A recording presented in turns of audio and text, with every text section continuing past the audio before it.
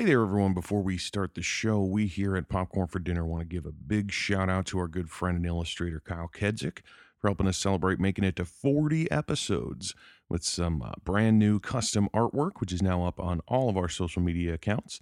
We love it. We hope you love it. And if you're looking for some new custom artwork for your business or project, you can look him up on Facebook at Kyle Kedzik, or even drop him a line at kylekedzik@gmail.com. That's KYLEKEDZUCH@gmail.com.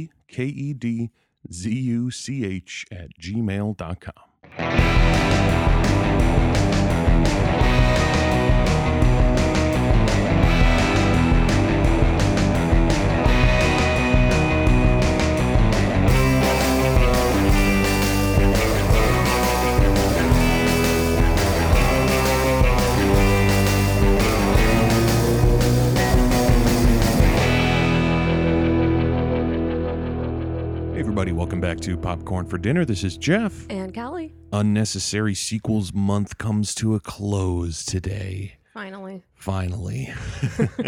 Yeah, these haven't been great. No. And this one, I feel like we're gonna have a lot to talk about, and we'll sort of make a decision on its scale of good to bad as we go along. Yeah. The movie this week that we are talking about is the 1990 American action thriller film Die Hard 2. Not Die Harder. Yeah. That's just a tagline. As a kid, I always thought it was Die Hard 2, Die Harder. It is not. It is actually just titled Die Hard 2. Yeah. Which makes it a little bit more bearable. Like, just not having a cheesy subtitle, second title makes it a little bit more bearable. It's not Speed 2 Cruise Control or anything like that. Yeah.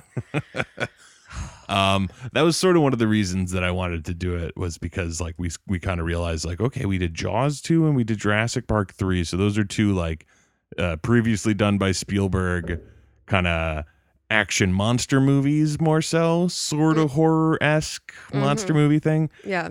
And then with Speed and Speed 2, it was like, okay, well then we'll just do another straight action movie sequel. Yeah. And we had kind of talked about this during Speed 2. When we were doing that one, just sort of going on the like, how do you do this a second time? Like Speed is enough of a like how do you get wrapped up in this a second time? This movie takes that to the fucking extreme, and it does it references it so often. Like you'd think, or maybe not you'd think, maybe more the filmmakers would think that it would like insulate them a little bit from like criticism if they like sort of acted like they were in on it, like, yeah, get it, it's happening again, everyone realizes it's happening again. But I mean, halfway through the fucking movie, I had a very specific note, which was when John says, how can the same shit happen to the same guy twice? Yep. And I said, just because you asked the question does not mean I'm going to ignore it, movie. Like, just because you pose that question doesn't mean like, oh, well, I guess I'll just let it slide because they know. Yeah. It's like, no, and it then doesn't. his wife at the end, too. Yeah, why does this keep happening to us? It's like, yeah, universe that this movie takes place in. How is this Why? even possible? Like the amount of things that happen again. I have so many notes that are simply just something that happened in the first movie and then all capital letters again. There are so many of them. It definitely kind of wrecks the enjoyment of it to a certain degree. Like, it's so close to Die Hard, like especially in terms of time. Yeah. You know what I mean? Because like with some of the sequels coming out so much later, like Die Hard with a Vengeance, I think is like 5 years after this. So Bruce Willis looks a bit older. Yeah. But like time has passed, so you're like, okay, whatever. And then from 1995 to 2007 until the next one. And Good now Lord.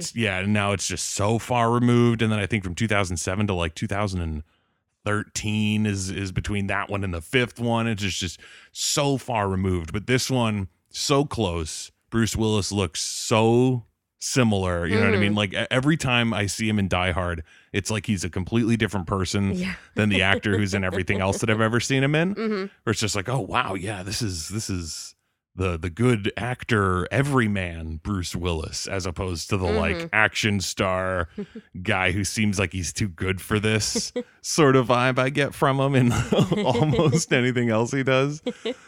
So when this one started and I saw him again, like in this era with this look, playing this role so close to that first one, I was like, it is so surprising to me. And I'm sure it's not surprising to like older folks who have watched, I think it was Moonlighting was the show that he was on, which was sort of like screwball comedy sort of thing where he was a more of like an everyman kind of guy. Yeah. So to them, I'm sure it's a lot more like, oh no, yeah, that was just what he was like back then. But I haven't seen much from before Die Hard. Yeah. You know what I mean? Or anything like that, or even just in this general vicinity. Yeah. So when he rolls up again in this as John McClane and I see him, I'm just like, God, it's so wonderful to see him in this, even if John McClane is a little bit more annoying in this movie. Yeah. With the one-liners, which I was just reading about, that like the original Die Hard did not have that many one-liners in the script, and they like came up with some on the set, and you know, they kind of played with it and upped it while they were making it. And then this movie, it seemed like they were like, people loved those one-liners. We better ADR in a million more. It was so bad. The ones that were ADR, like clearly not done on set that were added later because they were like, oh, you know what? This would be a funny place for a one-liner. When he's in the baggage claim area and he's fighting off those two guys, like the second guy pops up and he's like, what is this, a tag team? Even though he's not, like, it's clearly he's not saying anything. Like, he's like climbing something at that moment. And, and he takes the time to utter that. Yeah. And I was just like, oh man, this is, it's taking Die Hard and it's taking the wrong things. Yeah. For them, I mean, there are plenty of things that were great in the original that they tried to redo here as well. But it's like the one-liners, that's not necessarily the best part of Die Hard. It's not like, oh my God, that TV dinner line is the best thing that's ever happened. But first note, and it's like just the start of the movie, and it just like drives it home so hard, is just, it's Christmas. Again, somehow it's Christmas again. Somehow he gets wound up in a terrorist plot on Christmas again. Like, I guess you should just like roll with it from there. Yeah. Or it's like, we're going there. We are going to where it's not even a different time of the year. It's the exact same thing again. Yeah. Couldn't even make it Thanksgiving. Like, or just move it a little. Yeah, you'd still get winter, probably. It's weird. I mean, I guess it's a little bit different because the first one was Christmas in LA. Yeah. So it's like, it barely felt like Christmas. Yeah. And so in this one, it's like, oh, no, they're in Washington, D.C. So it's really Christmas out. It's super snowy. So it's like, yes, it kind of feels a little more Christmassy, truthfully. But it's still, it's like, why? You're already going to the lengths of terrorists, and John is like not supposed to be there. Right. You know what I mean? Like, it's not like he gets called in to deal with this. He just happens to be there, and he happens to be a cop. Because he's not a cop from there. Exactly. Like, it's the same damn thing. There's Hal, right? Hal? Was back for like a scene. Oh, no, Alan. Al, not yeah, Hal. yeah. Yes, Al. Yeah, I, for some reason, because I did see this movie before. Like, this is not the first time I've seen this movie, but it is a long time since I'd seen it. Yeah. So there were little bits and pieces that I knew were coming ahead of time. Like, oh, right, and then this is gonna, okay. I thought Al was in it for longer. I thought he had a bigger part. Like, I thought they called back and forth way more in the movie than they did. Yeah. I kept expecting him to pop up again. And it was like, oh, no, it's just that one scene with the faxing. Yep. Okay, well. And then they kind of traded him for the engineer guy. Yeah. I wrote in my notes, too. I was like, this fake Al is okay. Yeah. He's not great, but he's okay. Yeah. He'll suffice. Yeah, definitely. I mean, they sort of, they made a bunch of Als. Or it's like, there's the engineer Al guy, there's the janitor guy, Marvin, who becomes a sort of Al surrogate, all that kind of stuff. I have seen William Sadler in stuff before, the guy who plays Colonel Stewart. Okay. And I had completely He looked a little familiar, but there's no way I could place where I know him from. It's possible, but that fucking his entrance to the movie I had completely forgotten about, and I was just like, okay, I get that they're using the whole like there's a TV report about something that's important to the plot of the movie in the background while a character is doing something else to kind of get a twofer where it's like we're giving you some exposition and we're also showing you this character. I could not listen to that news broadcast because I was focusing on the naked karate. I was just like, this is lunacy, like 6 minutes into this movie. Yeah, that was my first question. Was it just naked karate with a question mark? No, it was just, why is he naked? I mean, I was reading about it, and there was like the director was just like, it's a striking way to introduce a character, and it's like, I mean, it is, but what does it mean? Yeah, what why? is it supposed to portray? Like, what is it telling? Yeah, really, just why? Why? Really, just boils down to why. Yeah. Doing karate or whatever it was. I'm sure it wasn't karate. Yeah, it was a little bit slower, maybe like Tai Chi or something like that. Yeah. But doing that in the morning to like start your day, like fine, whatever. Do it in like pajamas or sweats. Hell, even underwear in like a tank. Like, yeah, I mean it's striking, but seemingly for all the wrong ways. Yes. Just like I don't even get what this dude is about based on this, other than like, so he's weird. Yeah, I don't even know. And again, it just distracted me from listening to what I was like apparently supposed to be paying attention to what the hell was going on with that general. Because I literally just wrote like something about General Esperanza. I think that was like all I got out of it was that there's a general. And since I'd seen the movie before, I had a vague concept of it. It's like, I know he's like arrested and he's flying into the airport and that's what the whole terrorist thing is about. Yeah. But I could not tell you what his like backstory was or why he was arrested or whatever. It's just like, he's an evil general from South America with a distinct Italian accent, which I loved. I did look it up. It's like, yeah, that actor is Italian and not a Spanish speaker at all. And I was like, I could tell, and I'm terrible at that. Yeah. Like, I am the worst at being able to tell if someone's a native Spanish speaker. Like, I'll watch a show, and it'll be like, yeah, some guy playing a guy from Mexico, and he's speaking Spanish. And I'm like, totally believable. Yeah. And then I'll read online, and people will be like, that was awful. He didn't sound anything like a real Mexican. And I was like, oh, shit, I'm bad at this. Yeah. And this, I was like, oh, no. Oh, no. Yeah. This man is not South American at all. Yeah.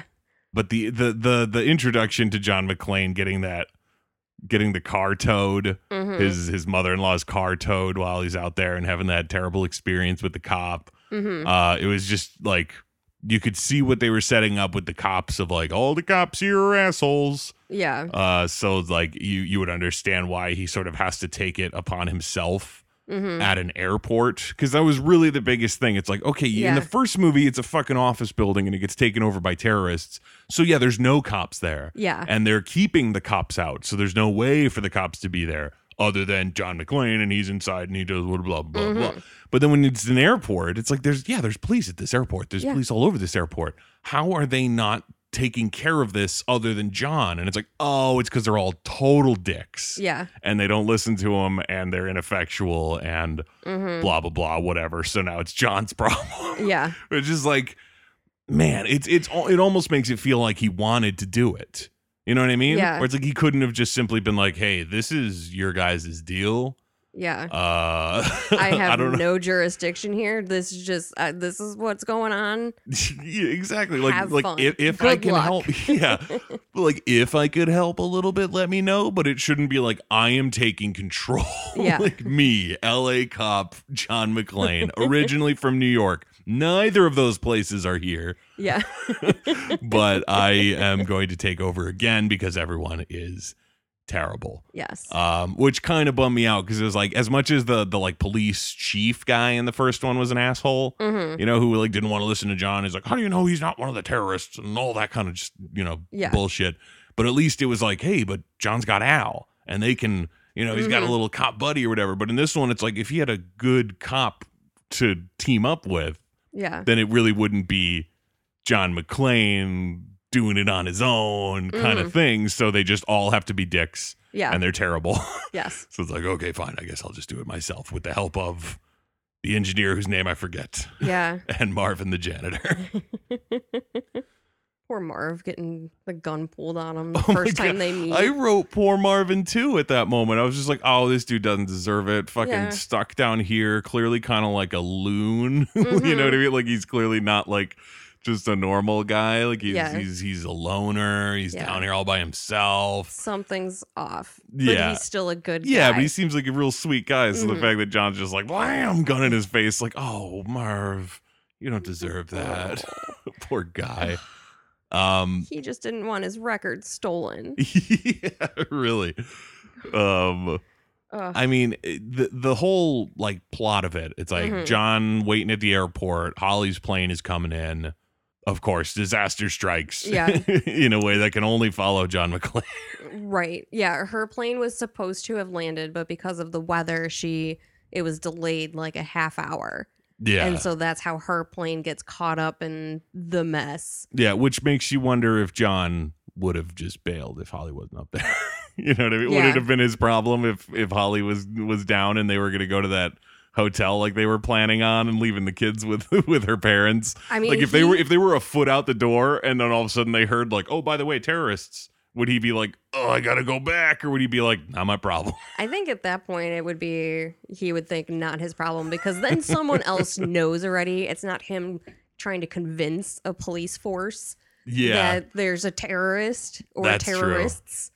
I mean, that brings me into like a couple of notes I had about these bad guys. It's like, one, I guess it's kind of hard to say that it's a fault, but I can't help but feel like they're a little less interesting because their plan is so much more straightforward. Like, I love Hans Gruber and his crew because of the way that they like present themselves as like terrorists with a mission and a message. But really, they're just robbing the place blind. Oh, yeah. And they're using that as a cover. And it's so clever and it's so fun. And like just watching, especially when fucking Hans is calling in his demands and everything. And he's like, I also want you to free the members of the Crimson Dawn. And Carl looks at him like, Crimson Dawn? He's like, I read about them in Time magazine. Like he doesn't even know what he's talking about because he's just putting on a show when really they're stealing the money. But in this case, they're all there to steal that plane. Yeah. To take control of the plane and take the general and leave with him and all that. And there's no real like switcheroo other than with the army. Yeah. Which also felt a little like, I mean, we'll get to that because that was also a little bit like, wait a minute, what? Yeah. What? Okay. But like the fact that they're just like there and they have to put in whatever the fuck those guys were putting in the luggage room to like transmit signals or something. Yeah, I didn't quite get what it was. Like, they just, like, later in the movie, they just, like, showed that they had pulled it out of there, and they were like, they've been listening this whole time. Yeah. I was like, what the fuck is that? It's a box with wires sticking out of it. And it's like, they just accept that this is what let them listen to you. Like, yeah. Oh, okay. I just assume it's some sort of transmitter that they hook directly into the comm system. Yeah. There you go. Pretty much. And I'm assuming that some of my issues with this probably come from the fact that it's like, I'm looking at it like I've only flown before 9/11. Like the only times I've ever flown in a plane were when I was like a kid and it was before 9/11 and all that. So it's like, that's when I did most of my flying. I have done 2 flights. Well, 3 total, 1 round trip and then 1 out. Yeah, but like as a kid, you know, it's like I don't really fucking remember like what the airports were like, what the security was like, what any of that kind of junk was like. Boring. I'm sure. But it's like looking at it, it was like, is this just pre 9/11 America or is it action movie America that makes it so that it seems like there's just like nobody around, nobody who gives a shit. There's like a couple of cops who like wander around a little bit. And that seems to be the security in this place because like the fact that the bad guys or a few of the bad guys are sitting at that table. You remember like they're there and John's like across from them or whatever. Yeah. And the cops come in and the bad guys all kind of like, oh, like give them looks. And then as they pass by them, then they start kind of like getting their bad guy stuff together. They have those like boxes, like the fake presents that include their like terrorist supplies, whatever. But it's like as soon as those cops are like facing even just like maybe 90 degrees away from them, they're not even fully like back turned. They're like, all right, back to bad guy shit. Yeah. All right, so we're going to do that, whatever. And the only reason that John like notices, the only reason they don't give a shit about John is because he's not in uniform. They don't know that he's a cop. Yeah. I'm like, why wouldn't you be concerned about plainclothes cops anyway? Yeah. If this is your plan. And it's like, was that just not a thing in 1990? I mean, where it was just like, no, yeah, it's just an airport. What the fuck's the worst that can happen? Yeah. Like, what, you it's station like a bus terminal. Yeah, you station a couple of cops near the front, make sure there aren't any teenagers running around. Everything's fine. You know what I mean? It seemed crazy that the security was so lax and shitty. That did seem very unrealistic. Okay. Even for pre 9/11 America. Yeah. Like, it definitely was much more laxed than it is now for obvious reasons. Right. But it was never, at least like, I flew out of O'Hare when I was younger, which I'm assuming is, at least in terms of like capacity or flow or whatever, however they measure it, is somewhat similar to Dulles. Yeah. Right?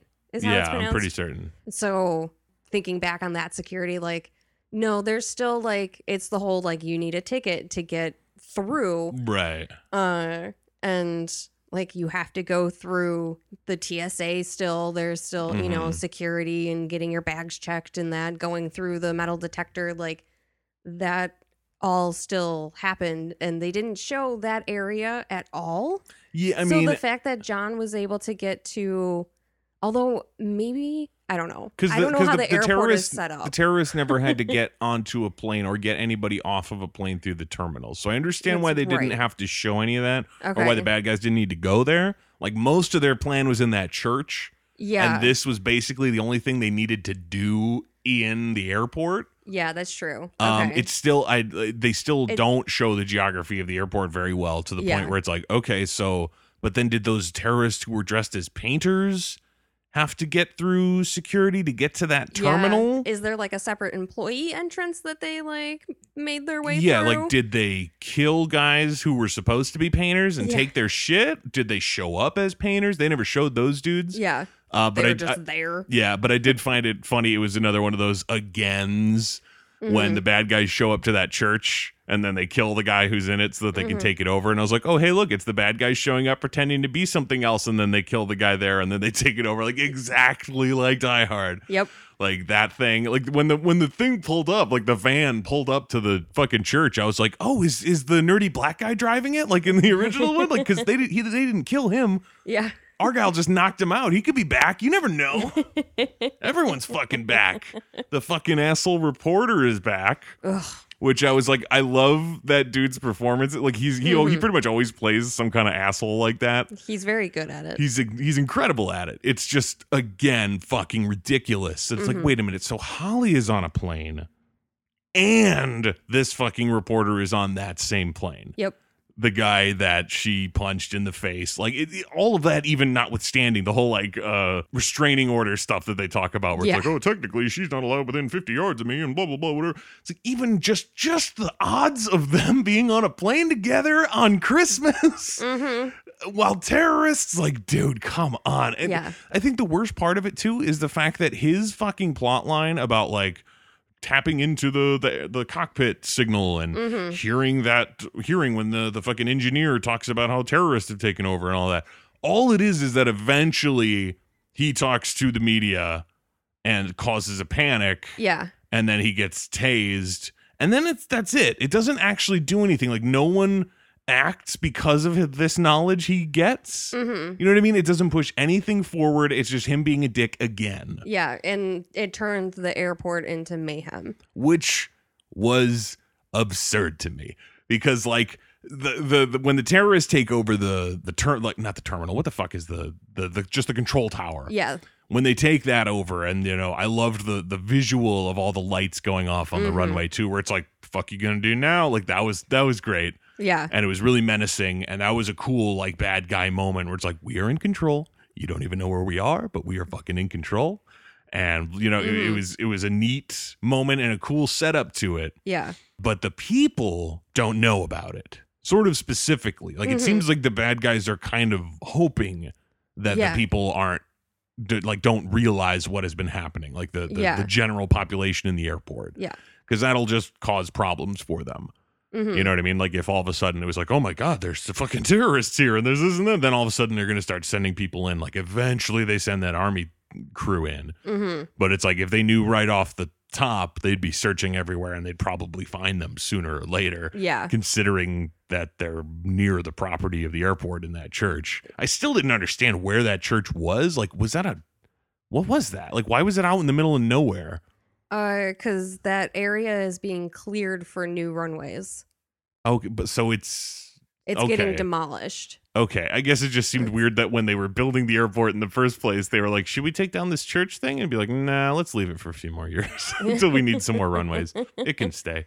It just seemed weird. Like, I mean, how could you have a service there while planes are landing and all that kind of shit? Like, it seems like the worst place to have like a calm, receptive church service. Is with planes flying overhead constantly. Yeah. But whatever. But like, eventually people would figure out about it, but at the beginning, people don't. Right. And it's like, okay, good plan. Like, way to go, bad guys. Your plan makes some sense. And then, you know, he makes all those threats. Colonel Stewart makes all those threats about like, if you disobey what we're saying, we will teach you a lesson. And I was like, oh shit, he's gonna do something. Yeah. And the thing that threw me so much was the fact that his lesson was diabolical and awesome. The way that they, the way that they changed the plane's trajectory or whatever the fuck it is, whatever the crap it is. Yeah, they changed the readings for the planes for what their what the altitude was. They essentially changed what sea level is to them, which changed where they thought the ground was. Right. Which was like, oh, holy shit. And then he impersonates an air traffic controller. Be like, oh, we got you. Come on in. Well, you're all good. And then obviously the plane crashes because they're 200 feet lower than they thought they were.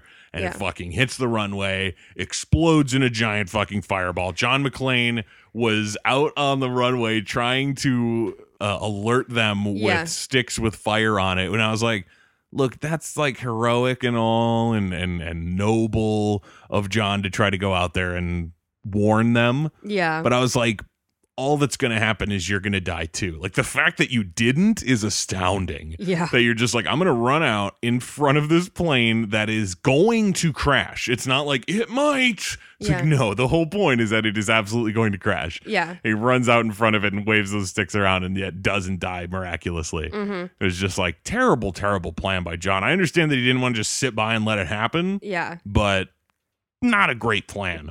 Yeah. And the next moments, obviously after that, they cut back to the control tower and the control tower's all like, oh my God. And everyone's running in circles, and like yelling at each other and trying to figure out there's a huge panic in the control tower. Nothing in the airport. Yeah. Like, what? It takes until later when the fucking reporter releases the scoop to the news, and then apparently everybody in the terminal hears that news broadcast from the one TV that was out there, which is absurd. But it's like, you guys weren't tipped off by the plane exploding out there? Yeah. Like, how far away from the terminal are the runways that could happen and no one noticed? I mean, I feel like the distance from the terminal to the runway as far as explosion goes from a movie, I feel like Final Destination did it pretty well. Yeah. Like, that plane had taken off, so obviously it was going away from the airport. But they still felt it in the airport. Yeah, and not just that. I don't even necessarily mean the airport citizens not finding out about it. Anyone. Yeah. It can just explode on a runway, and because they turned the lights off, nobody noticed. There wasn't any other news reports about that. Yeah. Like, hey, did anyone notice that fucking fireball down at Dulles? Yeah. Maybe we should send a crew. Nobody realizes that something is going on despite the fact that a plane just exploded. Yeah. And it seemed like there weren't really any other news crews that ever showed up despite there being footage of a plane that had crashed. Yeah. And it blew my mind that it took until later when the fucking guy broadcast to get a panic going. And I was like, you could have, I mean, I guess it's all about like working like when things happen and blah, blah, blah. But it's like, if you're going to have a panic in the airport and you like really wanted a panic in the airport sequence, just have it when the fucking plane crashes and then cut out this fucking reporter, which is like, yeah, I get it. He was in the first movie. Everyone loved it in the first movie, but you cannot just sit and rely on the fact that people are like, hey, remember that from the first movie? Oh, it was frustrating. You're just going to make people want to watch the first movie. Really? Because it's better. Like, no offense to fucking William Sadler, but I even wrote in my notes, I was like, Colonel Stewart is no Hans Gruber. I'm sorry. Yep. Just not. All of that retread stuff really got to me. Like, I thought that they were going to do something a little different because, again, I had seen it before, but not in a long time. I was like, oh, this actually might be a little bit interesting because obviously in the first movie, it takes them a while to understand that McClane is a cop. Like all the other people outside, like, who is this guy? Who are you talking to? How do we know he's actually a cop? He might be a bartender for all we know. And eventually they trust that he's a cop. And then this one, when he towards the beginning, when he chases the bad guys through the luggage claim and all that shit, that ends with that ridiculous moment where he rides that bike into the guy. Yeah, it was just like, dude, this movie is chock full of like little moments like that are just like, why? Yeah, they're not as cool as the things that happen in the first movie. They're just also things. Yeah, you know what I mean? Like the moment when he fucking wraps the computer with C4 and shoves it down the elevator shaft in the first movie is awesome because it's just like, I just got to put some shit together and MacGyver my way fucking out of this. Yeah, and in this case, it was like, I need to keep chasing this guy. There happens to be a bunch of bikes here for some reason. I'm gonna ride this bike into him, and it's like not nearly as fun. Yeah, not nearly as cool. But after he chases them through that and everything, and then the like on-duty cops find him and they're like, what the fuck are you doing? And they pull guns on him and he's like, I'm the wrong guy, assholes. The bad guy went that way. I'm the good guy. And they're like, all right, where's your badge? And then he looks and he's like, on its way to Cleveland? Like, for one, terrible one-liner for no reason, especially in that scenario. Yeah. Where it's like they're aiming at you with guns. And you're saying you're a cop and have no way to prove it. Like, this is a serious situation. Yeah. But I was like, oh, okay, maybe they're going to not buy that McClane is a cop. And that's why they disregard him because he lost his shit. And then later they'll like figure it out. Like, oh, he actually is a guy and he's helping. But it cuts from him saying the line about Cleveland to like the terrorists doing something. Yeah. And then when it cuts back, it's literally just the cop being like, oh, here's your badge again. Sorry about that. And I was like, oh, I thought there was going to be more to this. I thought there was going to be a way bigger thing. It was literally, it's already done. It's finished. They've solved it. Congrats. This is so silly. I was really expecting more from that. But it was like, okay, now that you know that he's a cop and he fucking discharged his weapon in the airport, like for a reason, and he's also the cop who saved everyone from those terrorists in Los Angeles a couple years ago that apparently everybody knows about. Yeah. But they don't care, which seems so crazy. It's like he is such the everyman in Die Hard because he hasn't done anything. He's a New York cop and he's in LA and he doesn't know what's happening. Yeah. But now it's like the movie just does not accept the fact that it's like you have to, like, the world knows about him now. Like, he must be famous in some capacity. Yeah. And yet they're still trying to make it like everyone's like, who is this guy? It's the guy who stopped Hans Gruber.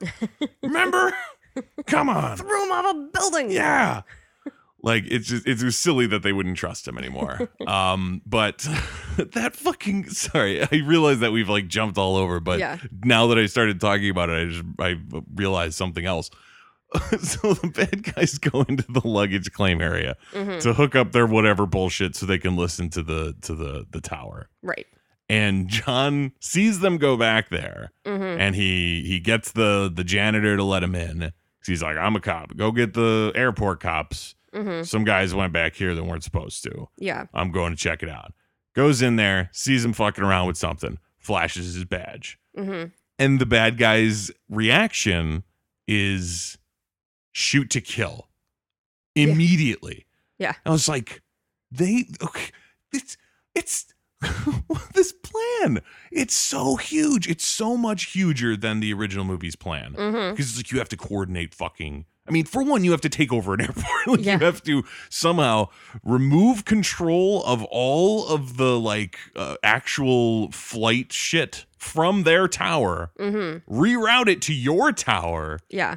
And like, there's so much technical shit that has to go into it. And yet the plan did not account for what if someone finds us snooping around? Yeah. They have nothing. They don't even have fake credentials or anything to be like, oh, this is why we're here, or this is it, whatever. It was literally like someone walked in and was just like, are you guys supposed to be here? And they're like, oh, plan B. Like, well, what? It wasn't, in their defense, it wasn't their immediate reaction because they said that they worked there. He asked for ID. And then they started shooting. That's exactly what I mean, though. It's like, come on, guys. That was all you had? It's like, hey, you guys supposed to be here? Yes. Well, okay. Whew, oh, my God. I'm glad that happened. Yeah. We didn't have to start shooting everybody. God, fucking ridiculous, man. What's his face, though? I always forget his fucking name. Dennis Franz as Lorenzo.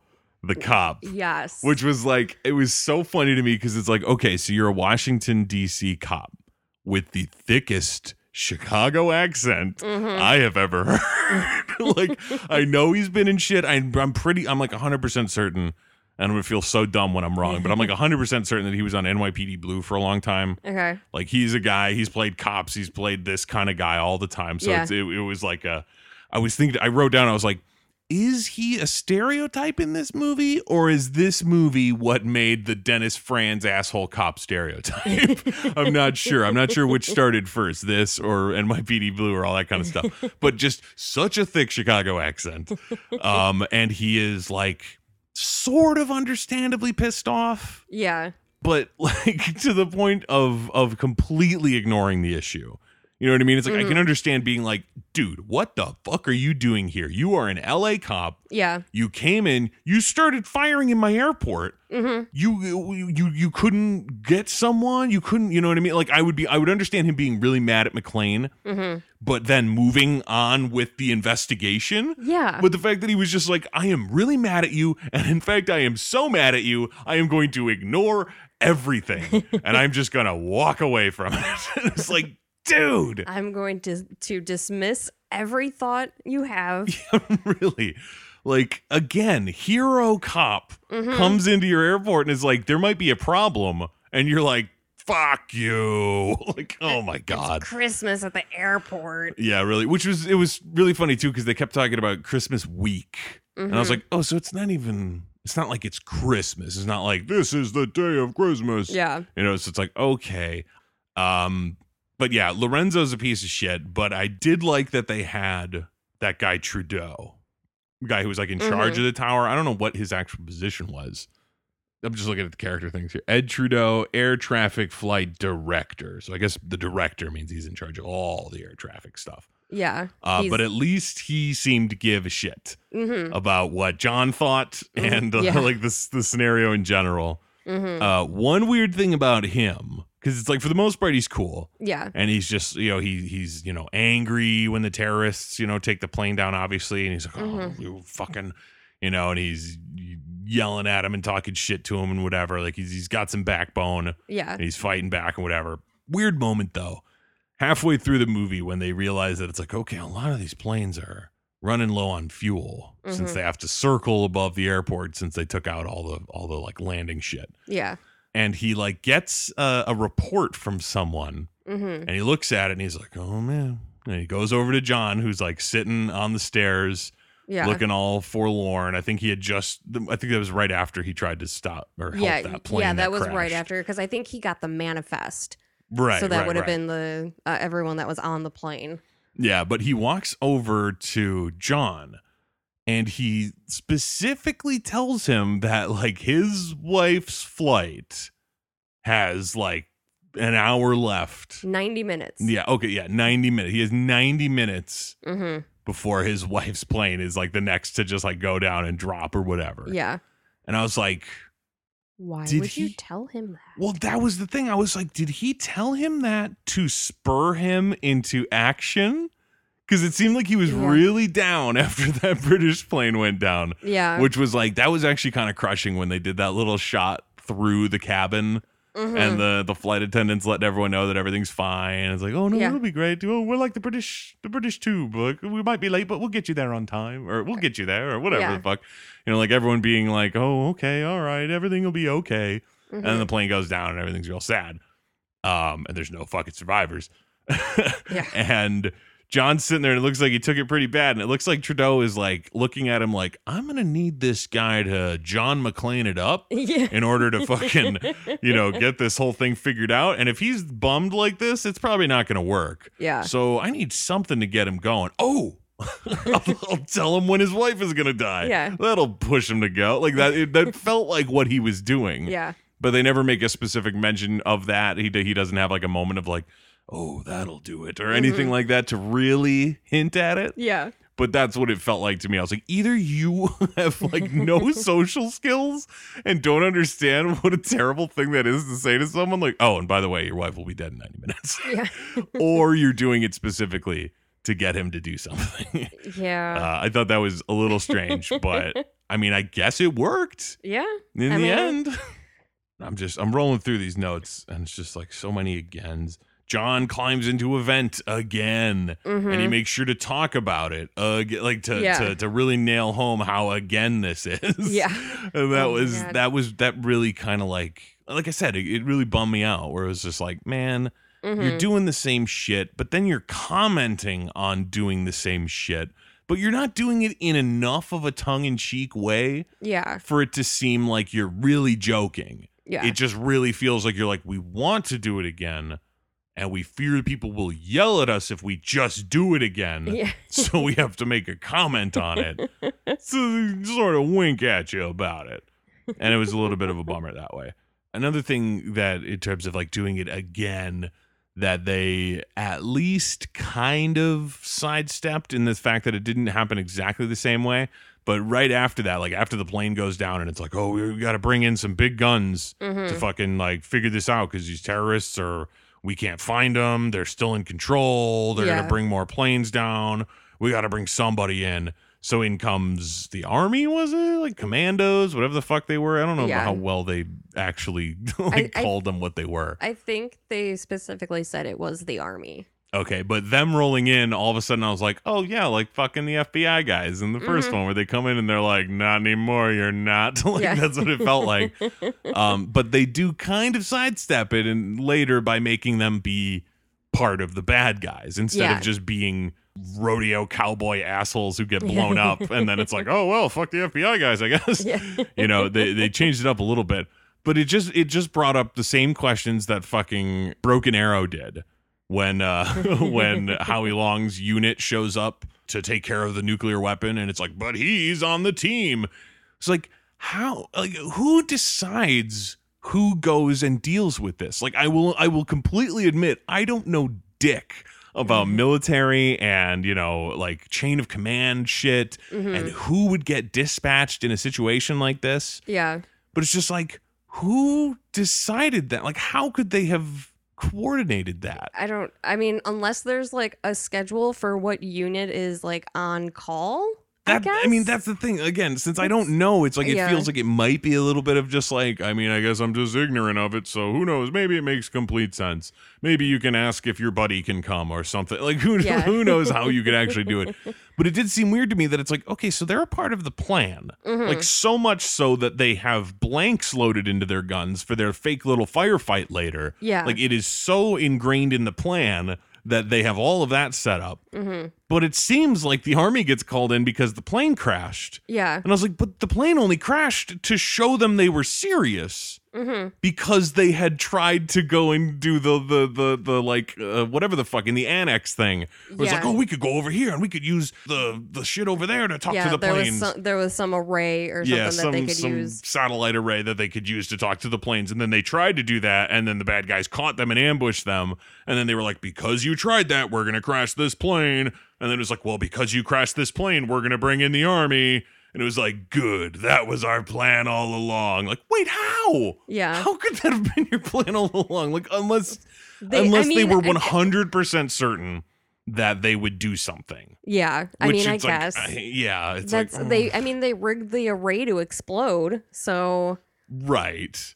They were certain that was going to happen. Okay. I mean, it's just, it balances precariously on like, either this is the best plan in the world or it's the most ludicrous plan in the world. Yes. It's like, it all depends on exactly how somebody acts. And it just so happens that it went perfectly. So just shut up, Jeff. Yeah. So that's what it feels like. Yep. It went perfect except for John McClane, as per usual. As his MO. So more ridiculous shit. So like throughout the movie, I think it's just the one scene.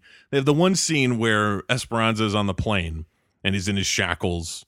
And he's like, oh, you soldier over there, let me out of these shackles, whatever, blah, blah, blah. The scene doesn't matter, but it just shows him, like, and he's en route. Yeah. And then it comes back later, like, after a bunch of this shit has happened, and they're like, okay, like, the plane is arriving soon, and they're going to land, and then we're going to take him to the 747 that the airport is going to give to us because we're terrorists, and fly him out of there. And so clearly on that plane, the soldier and the pilots are not in on this plan. Right. But what was just so absurd to me. Okay, so they're getting closer to the airport and the pilot calls in to ground control or whatever the fuck. And obviously it's going to the terrorists because they have taken everything over. Right. So they're asking like, hey, we are approaching and we are going to land. And fucking Stewart is like, yeah, you are going to land at runway 15. And the pilot's like, we're supposed to be landing in 10. And he's like, no, land on 15. And the guy's like, but no, that's not how this is supposed to go. Like, it's a military thing. They're obviously going to want to follow fucking suit. Like, they're not just going to be like, oh, well, I mean, I guess we can go over to this one. Yeah. They are in control of every runway. Just let them land on 10 or whatever the original one is. Yeah. And then do something about it. I don't know. It just seems silly that they were enforcing this other runway, despite the fact that it's like, you have access to every runway. Yeah. They are all empty. Yeah. You can light any one of them up you want. Why are you doing this? And then, of course, Esperanza fucking chokes the fucking soldier in the back and kills the pilots. Yep. Which then causes the decompression because he fired through the windshield and everything. And I was like, why is he fucking it up? Was this part of the plan for him to kill the pilots before they go down? Because if it was, why was fucking Stewart even talking to the pilots? Yeah. Like, if it was like, we're just going to wait until Esperanza kills them and then we'll talk to him. Yeah. Instead of being like, hey, why don't you try to land down here, buddies? And they're like, we don't want to. That's not where we're supposed to go. Like, oh, well, at least Colonel Stewart's going to kill you in a couple of seconds. Or Esperanza or whatever.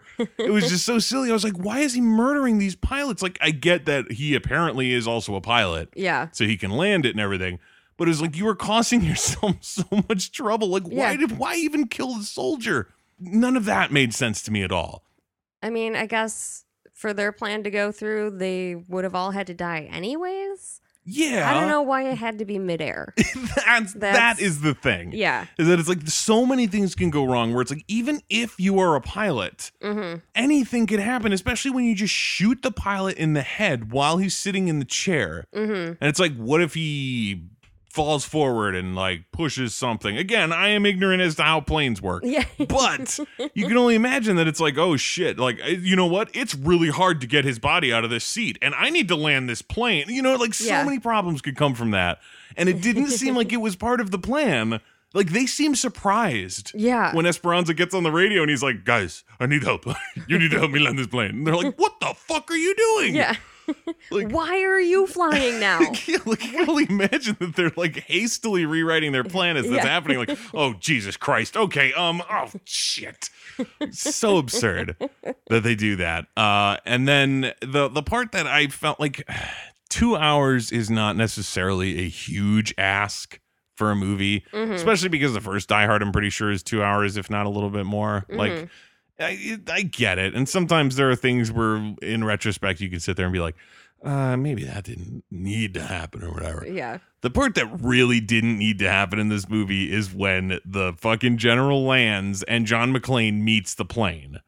Yeah. And he goes in and he takes him hostage and then immediately loses his hostage. Yeah. And then the bad guys fill the cockpit up with grenades that have absurdly long fuses on them. Mm-hmm. And then he does the fucking ejector seat fly up in the air. Terrible special effect there. Looks And then so bad. Terrible. And then he parachutes his way down. Like, I thought for a second, I was like, oh, right. Do they miss that the ejector seat flies out and they just assume that they've killed him? Mm-hmm. And so that's why, it doesn't matter, why they're like, oh my God, it's McClane again later Yeah. or whatever. But the fact that they see him and the one dude even says like, you lucky fuck. And I was like, so what has changed here? Yeah. Nothing. He had the general for a second, lost him immediately. Yeah. The bad guys get away with the general anyway, and John is fine. Yeah. The only thing that changed is the plane blew up. Yeah, really. And it's like, I get it. You want fucking action pieces in your action movie. Mm-hmm. But it's like there's still plenty of them. You don't need another plane exploding. There's 2 planes that explode in this movie other than this plane. Yes. You don't need a third. You do not need a third. Agreed. I'm sorry.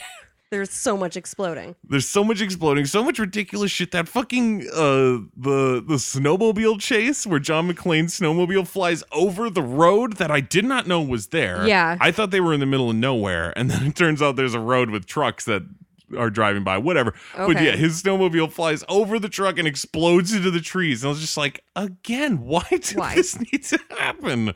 I understand him chasing them, Yeah. and whatever with it, but the fact and like that's how he discovers they were using blanks. Yeah. But it was like he could have picked up a gun from the church, and one of the first guys he kills, and he didn't need to necessarily have an exploding fucking snowmobile moment. Yeah. But whatever. But that moment when he shows up back to the terminal to show Lorenzo that they are blanks by firing at him in the airport. When I was younger, I always thought that was like an awesome like development in the movie. Like, see, they're blanks. It was all a ruse. We're getting bamboozled here. It was like super fun and whatever. But now I was like, what a way to get yourself fucking riddled with bullets, John. Yeah. I know that you think this is cool looking, but like all the cops around him had their guns out. Oh, yeah. And like, I doubt any cop would actually be like, hold on, let's not shoot this guy who is aiming and pulling a trigger towards our like captain or whatever the fuck. Because it doesn't look like he's getting shot right now. You know what I mean? Nobody is going to sit there and be like, hold on. Wait a second. Yeah. I think this is trickery. They're just going to be like, he just pulled a gun. Get him. And John McClane's dead. And nothing. Like, come on. Why would you do it that way? Yeah. In my head, because again, it was one of those things where it was like, oh, right. He aims it right at Lorenzo and it like spooks him and it makes him look like a coward, which is like you're aiming a machine gun at him. Like, that's a fucking Uzi. Yeah. That is an absolutely logical response from Lorenzo. That does not make him look like a coward. No, it makes him look human. Yeah. But I thought in my head, I was like, oh yeah, doesn't he like roll into the terminal and everything and like fire the gun up in the air and then be like, they're fucking blanks. I thought that was how it went. And that makes at least a little bit more sense that he might not get shot for that. Yeah. Like aiming it at a cop and pulling the trigger. Yeah. It's like, John, are you not a cop? Don't you know what you guys will do about that? Yeah. So weird. So silly. I mean, and then, they have the general, they have the army now, like the army turns out to be bad guys.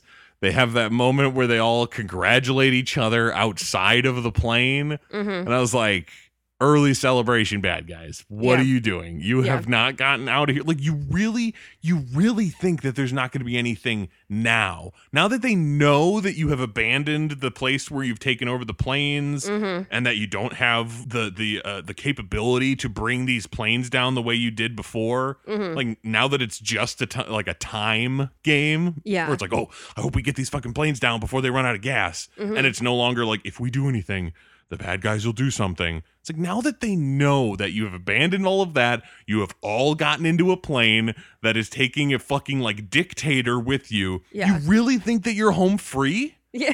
Like, I know that it's John who winds up doing it, and it's not like they come out of the fucking hangar and the FBI's there or some shit. But either way, it's like you cannot celebrate at that moment. Yeah. You are so far from home free. You don't know. They could send in the Marines. Yeah, really. The Army and the Marines and the Spinosaurus.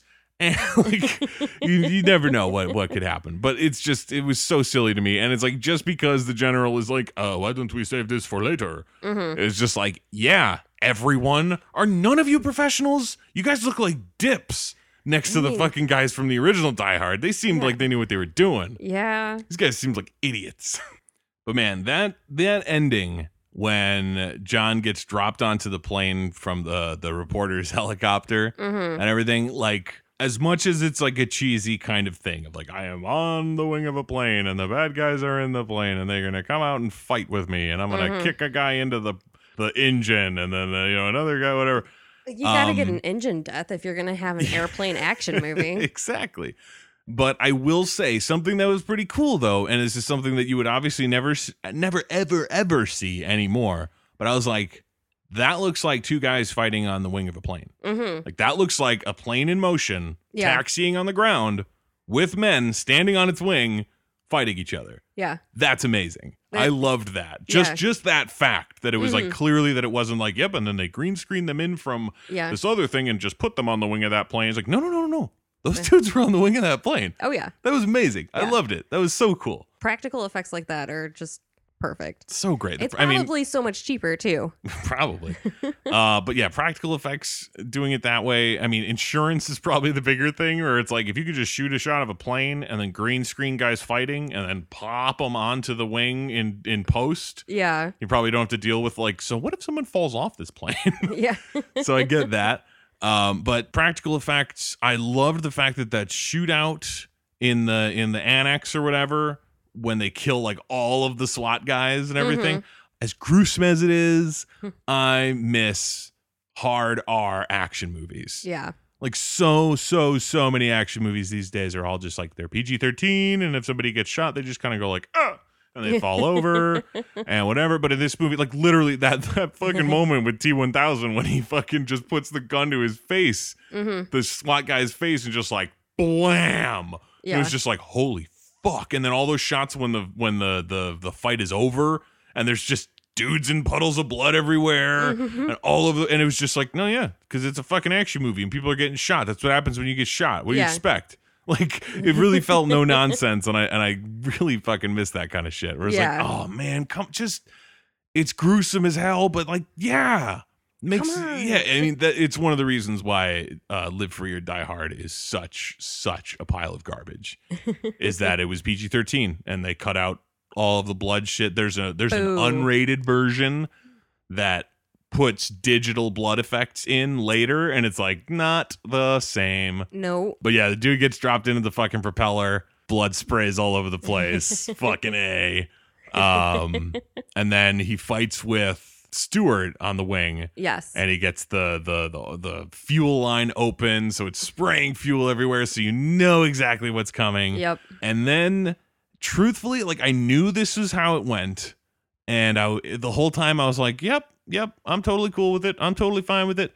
And then it happened, and I realized, like, oh, wow, you know what? Actually, I kind of don't like it. Now, like, since I'm spending so much time comparing this movie to the original movie, like, Yippee-ki-yay motherfucker is so fucking casual in that original movie. Yeah. It's like maybe an hour into the movie, too. Like, it's like towards the middle, and it's when they're just talking on the radios, and he's comparing him to a cowboy, and everything, and he just says, yippee-ki-yay, motherfucker, and he like leans back through the door, and then the movie moves on. Yeah. And I was like, oh, and this is the movie that makes it the cool thing to say before you kill the bad guy. And I was like, you know what? That kind of sucks. Yeah.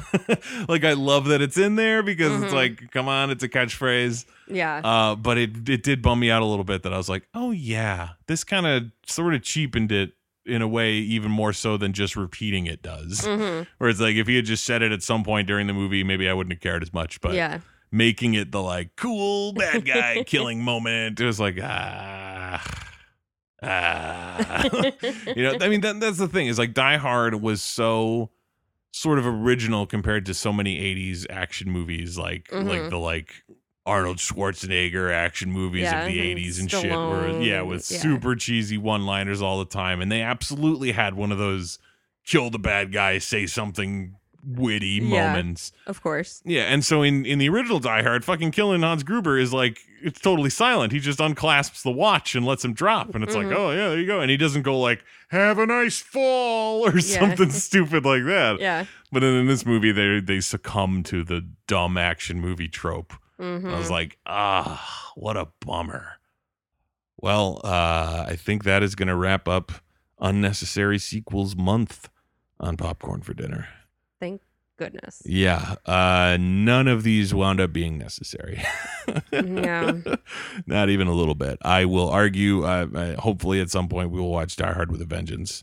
To redeem the series. Redeem the series and show you what not that you've never seen a sequel that was necessary, because there are plenty, but to show you a Die Hard sequel that is absolutely necessary.